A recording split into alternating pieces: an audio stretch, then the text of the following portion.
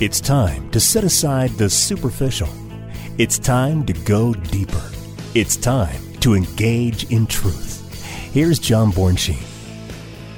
Well, hello, everybody. Welcome back to Engage in Truth. This is John Bornschein. I'm the senior pastor of Calvary Fellowship Fountain Valley right here in Colorado Springs. And with me always here in the studio, Mike Mallinger. So good to have you, my friend. Hey, it's good to be back, John. We have a very special show that I believe is just fitting for such a time as this, because there is a debate, that heated topic going on all around us right now of gun control. And now we discussed this to great detail back on May 18th, after the STEM school shooting in Highlands Ranch, Colorado. And given the fact that there's been two more shootings that have really made the media headlines these days, over 30 people were killed, unfortunately, in El Paso, Texas on August 3rd and in Dayton, Ohio on August 4th. And so it's been this consistent discussion in the media once more with this, whether it's being propagated in the media with this message of people demanding action. That's what we're hearing right now. So we want to talk about this. But let me first start off with this harsh reality. More laws don't bring morality. There are more than 200 laws and 3,000 regulations passed each year federally. And there have been over 90,000 regulations, 4,300 laws passed since 1995, adding to the more than 300,000 laws in these United States. In fact, there are over 20,000 laws already in place for governing the use and ownership of guns. And just this week in the USA Today, in fact, it was on Tuesday of this week, there was an article put out to the general public, if you will, of screaming for more gun control. They state that in the wake of Newtown, Pulse, Vegas, Dayton, and even El Paso, that it's now time for tougher gun laws. And they immediately cite a statistic that there have been 251 mass shootings in 2019. Now, this number is drawn from incidences that involve 4 or more people and a weapon is present in the situation. All 4 people can experience injury of some type, but not necessarily as a result of the firearm in that situation. So this data is pulled from the Gun Violence Archive, which is clearly an anti-gun organization that uses an algorithm that's misleading at best and widely cited by mainstream media. They also claim that there are over 200 mayors that have been pushing Congress and calling for the Senate to come back from recess and make these changes that they're demanding that they claim are the will of the majority of Americans. So the NRA then released a statement which they state that they will work with the good faith to pursue real solutions to the epidemic of gun violence in America, but many proposals that are nothing more than soundbite solutions which fail to address the root of the problem and confront criminal behavior or make our communities safer. Now, Wayne LaPierre, who's the CEO of the NRA, stated that these changes demanded by a few vocal politicians unfairly infringe upon the rights of law-abiding citizens. Now, the Pew Research Center states that 42% of all Americans own a firearm, and of that particular group of people, 62% of them own more than one. And they also report that 47% of Americans feel that Congress should protect their gun owner rights. And this, interesting enough, has dropped from 52% in 2016. And that really may lay claim to the fact that maybe there is this narrative that's building traction here in these United States. Now, according to the National Physicians Alliance, 92% of the American public support mandatory background checks on every gun sale. 52% support a ban on military-style assault weapons, and 59% support banning high-capacity magazines. They even state that 87% of NRA members and 83% of non-NRA gun owners agree that support for the Second Amendment rights go hand in hand with keeping illegal guns out of the hands of criminals. Now, 86% of NRA and 86% of non-NRA member gun owners agree that we can do more to stop criminals from getting guns while also protecting the rights of citizens to freely own them. Now, all of that easier said than done. So let's clear up some misunderstandings here on Engage in Truth. The United States is number 10 on the list in countries around the world with gun violence, not number one, as you might believe from what you've heard in the media. Now, according to the Crime Prevention Research Center, the United States falls to number 11 in mass shootings worldwide. Now, when you compare this then to the frequency, the U.S. falls to number 12 behind nations like France, Austria, Finland, Norway, and even Switzerland. So there's this great illusion being propagated that the U.S. is leading the way in all categories when this is clearly false. But we can all agree that any gun violence is wrong and should be prevented at all costs. So to help us really shed some more light on this, to help us navigate all of our thoughts, we've had two special guests here on Engage in Truth, Michael Cole and Robert Neal. And both men are highly trained, certified firearm experts, dealers, and instructors, and they've agreed to help us examine the gun control subject with further clarity on this very difficult subject. So, Michael and Robert, welcome to Engage in Truth. Thank you. I'm glad to be here. How you doing, John? Well, it's great to have you guys. So let me just throw you a real tough question to kick us off here. Could the recent mass shootings in Dayton, Ohio, and El Paso, Texas have been prevented by tougher gun laws? Honestly, I don't believe so. I would agree with that. Yeah, I mean, I think we all have probably that narrative in mind here that, the more laws we add doesn't really solve the dilemma, right? No, it's just a big gun grab. That's all I want. Yeah, well, and it hasn't helped in the last 15, 20 years. We've created all these laws, and the violence has, if anything, gone further. In the face of the laws, some of the toughest gun laws we have in the country are in some of the most violent states and cities in the country. Mm-hmm. So the gun laws obviously aren't working the way we want them to. Well, now they've made several proposals to Congress, they being several vocal politicians trying to lay claim that the vast majority of Americans are behind them on this, 200 mayors and so forth. We're hearing the narrative on this. And so let's just cover some of those that have been proposed. They have stated that further gun laws are the solution to America's problem. And they've proposed 4 key ones. In fact, one is tougher background checks. They've highlighted H.R. 8 and H.R. 1112. And I just wonder if the two of you could even help us shed some light on what that means. What do they really do compared to what we have right now with background checks?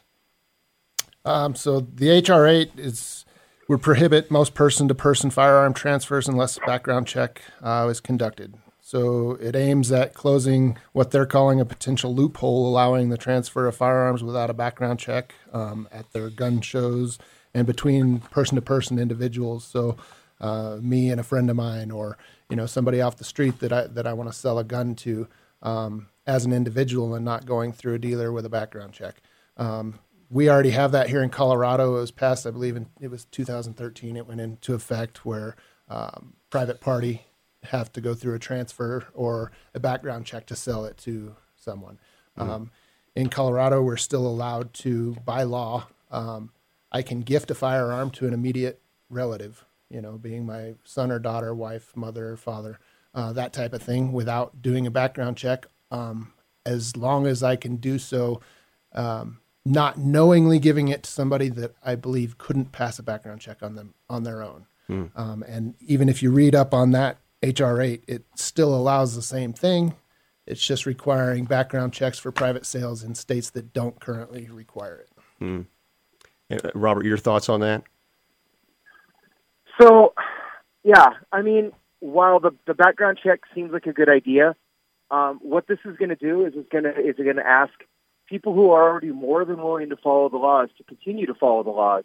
The people who are already buying and selling guns without background checks, or just person to person who are doing it illegally, don't care that they continue to do it illegally. So, further restricting that and saying, hey, it's now more mandated that we do background checks is really just going to fly in the face of somebody who's already willing to commit a crime, and they're going to continue to ignore it as they feel that they are now. Mm-hmm. And of course, then we have H.R. 1112 that states that it extends at least 10 days the amount of time firearm dealers must wait for a response from the background check system before the sale can proceed. And currently, they can make the sale if they haven't received a response in 3 days. Does that really change anything here in Colorado? Honestly, in Colorado, I've been in business for over 10 years with an FFL license, and I don't think it's honestly going to change anything for us. Currently in Colorado, we already go through both a Colorado state background check and the NCIS, or National Instant Criminal Database system. So that's through the FBI background check. I have never received basically they're sending you, instead of a proceed or denied reaction, they're sending you one that's delayed response. And in my 10 years, I think I've received one time that it's given me a delayed response. And so what that's saying is, if I don't hear anything after 3 days and all I ever got was the delayed response, I can go through with the sale and transfer that firearm. And so this would change that to 10 days. Okay. And in the one instance that I did receive a delayed response, it was finished after less than 24 hours. I got an actual response come back. So, wow. So just more bureaucracy, really, without the intended result really being added. Now, of course, and this stretches into the red flag laws. We could probably spend multiple shows talking about this one. In fact, our president, Donald Trump, even mentioned a little bit about this, too. And it seems like he's pulled back on some of that narrative, that dialogue specifically about the red flag law. But, this one seems to be really, no pun intended, but has red flags all over it, right? This is a huge issue. Mike, I know, Mike Mallinger, you were talking about this a few weeks back when we were just covering just the red flag laws. Yes. Yeah, and the red flag laws, do they work? They work? Did they work in California here just recently during the Garlic Festival? Sandy Hook, don't get me wrong, it was a horrible incident. But that state had red flag laws at that point. The kid didn't own guns. His mother owned the guns, and he just went and took her guns. Right. So is there a law that's going to prevent that? Is there a law that's going to have Mike's my neighbor, and he's upset at me, and he says, hey, this guy, my neighbor, he's got these guns, and he's as crazy as can be. And pretty soon I have no guns, and I have to prove that I'm not. Right. Yeah, you're guilty until proven innocent. Yeah, exactly. Right? They can confiscate your weapons. I mean, now it's going to be paranoia. If there's a disagreement between a husband and a wife, a boyfriend, girlfriend, whatever that might be. And of course, our mind stretches to the possibilities here, because it really has left it very nebulous, as far as I've heard anyway. And gentlemen, Robert, Mike, if you guys could comment to that. I don't know if maybe you share the exact same concerns, that there's just not enough definitive action to this to be able to narrowly define how it can be used, because right now it could be just really, in any scenario, I don't think this person's stable, that you need to take their firearms. Absolutely. And what I fear is, it not only does it take away my Fourth Amendment, but my Sixth Amendment rights. You got your unlawful search and seizure. Okay, so they say, oh, this person's a threat. Okay, but then they go before a judge without me present. Okay, and then a judge who doesn't know you from Adam decides, okay, well, you're good enough, so what you've said is good enough, so let's go ahead and issue this order to take it away. Okay, if you look at the data from the states that have had this in place, usually the people don't get them back. They're destroyed. They're confiscated and destroyed. Never, they don't have the option to turn them over to, let's say, a licensed dealer to hold on to it. They have to turn them into the state, which then destroys them. Instead of turning them over to a dealer, which they can't get them back until they, have completed whatever's going on with this thing. And then if they were able to get them back, goes back through a background check in order to receive them back into their possession, or they have the ability to at least sell them and get some of the money that they've spent thousands on, to purchase these things. I think that would be at least a little bit better. I don't agree with it at all, because I think that what we're going to happen is, instead of the whole swatting where people were calling in fake things to get the SWAT department to show up at people's houses, we'll wind up people calling in red flag things to exactly. They see your neighbor carrying out a bunch of guns one day to go to the range and go shooting, or carrying something out to go hunting, and they don't like that because they feel unsafe with that person living next door. Next thing you know, they call in Yeah, that's even my belief, honestly. I think accusations that could just run rampant here. So the potential is quite damaging, especially to the reputation of law-abiding citizens. And of course, and going into the assault weapons ban, I know our time is limited, and we just could probably spend hours on even red flag laws. And Robert, you can certainly speak to that. But if you could also incorporate the fact that here they also want to go after assault weapons and large capacity magazines. They believe that these two specifically are to blame or enable individuals to do greater damage and acting out their fantasies, their mental disabilities of some sort, whatever that might be, that this is the tool that they're using of choice to create these mass ways of killing large numbers of people. So can you speak to those specifically? Because that seems to be winning some momentum here as people who are unfamiliar with these weapons, how they're used, even how the media is calling them out. They're often, the numbers exaggerated of rounds per minute, the type of weapons being used. They really don't seem to care about accuracy in that at all. Yeah, 100%. I mean, when you talk about the difference between what people who know what an assault weapon is versus what the media is portraying an assault weapon is fundamentally wrong. I mean, the standard definition that most of us who know what an assault weapon is something that's issued to the military or to law enforcement specifically for a high rate of fire. And for mass conflict. Whereas when you look at like an AR-15, in contrast, is a single shot per trigger pull, what we would call a semi-automatic weapon. The rate of fire is much slower. So when they throw it out there, it's like, and then they cite the actual incidents. Like, well, see how many people he hurt. But realistically, he could have hurt them with just as many, with a bolt action rifle had they taken their time. And we go back, a couple decades, and you have the Dallas shooter at the Bell Tower, who was using a bolt action rifle, and he was laying waste to people in that situation because they couldn't stop him. And so they're saying, this is very similar in that situation. And assault weapons need to be banned. We need to have lower capacities.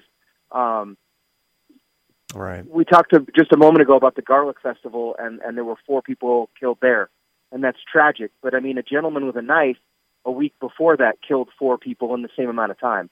So are we really talking about the tool, or are we talking about the individual at that point? Right. Yeah, that's right. And liberal progressives want to get rid of the AR-15, because it's scary looking, and they think it'll prevent mass shootings.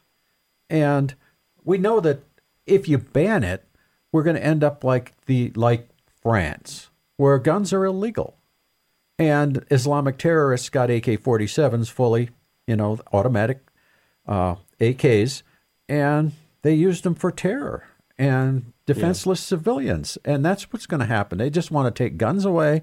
We'll be defenseless, and we'll be like Chicago, where you can't have a gun, but the gangs can.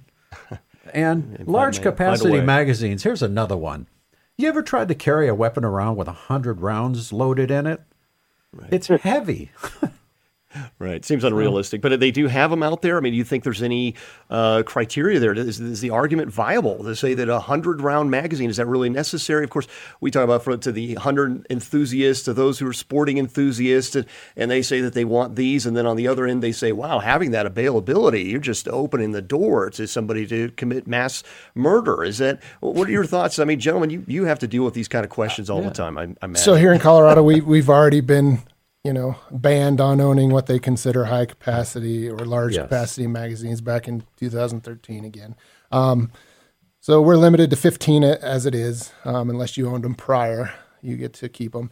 Honestly, I mean, I've been involved in hunting, sport shooting, competition shooting, all of those things. Yes, they're available. You can have a 60 round or you can have a 100 round magazine for certain firearms. Are they bought often? Not really. Are they useful? Yeah, you can play around at the range. Other than that, I mean, really, they're not reliable. So yeah, we can ban them, or people can continue to own them. Are they highly sought after? Not really. Most people will tell you that they don't work. So why bother? But yeah, they are available and open to the public in a lot of states. So. I mean, we could beat a dead horse about why we should or shouldn't. But honestly, I think that the bans, I can change a magazine and have my gun back in use with these smaller capacity magazines in less time than, I might miss one round being shot if I didn't have to reload. That's how fast I can do it. So it takes very little training to get to that ability. Yeah. So, Yeah, and then the other thing, Joe Biden's smart gun technology, the fingerprint scanning. Right. Is that the same fingerprint scanning that doesn't work on my phone?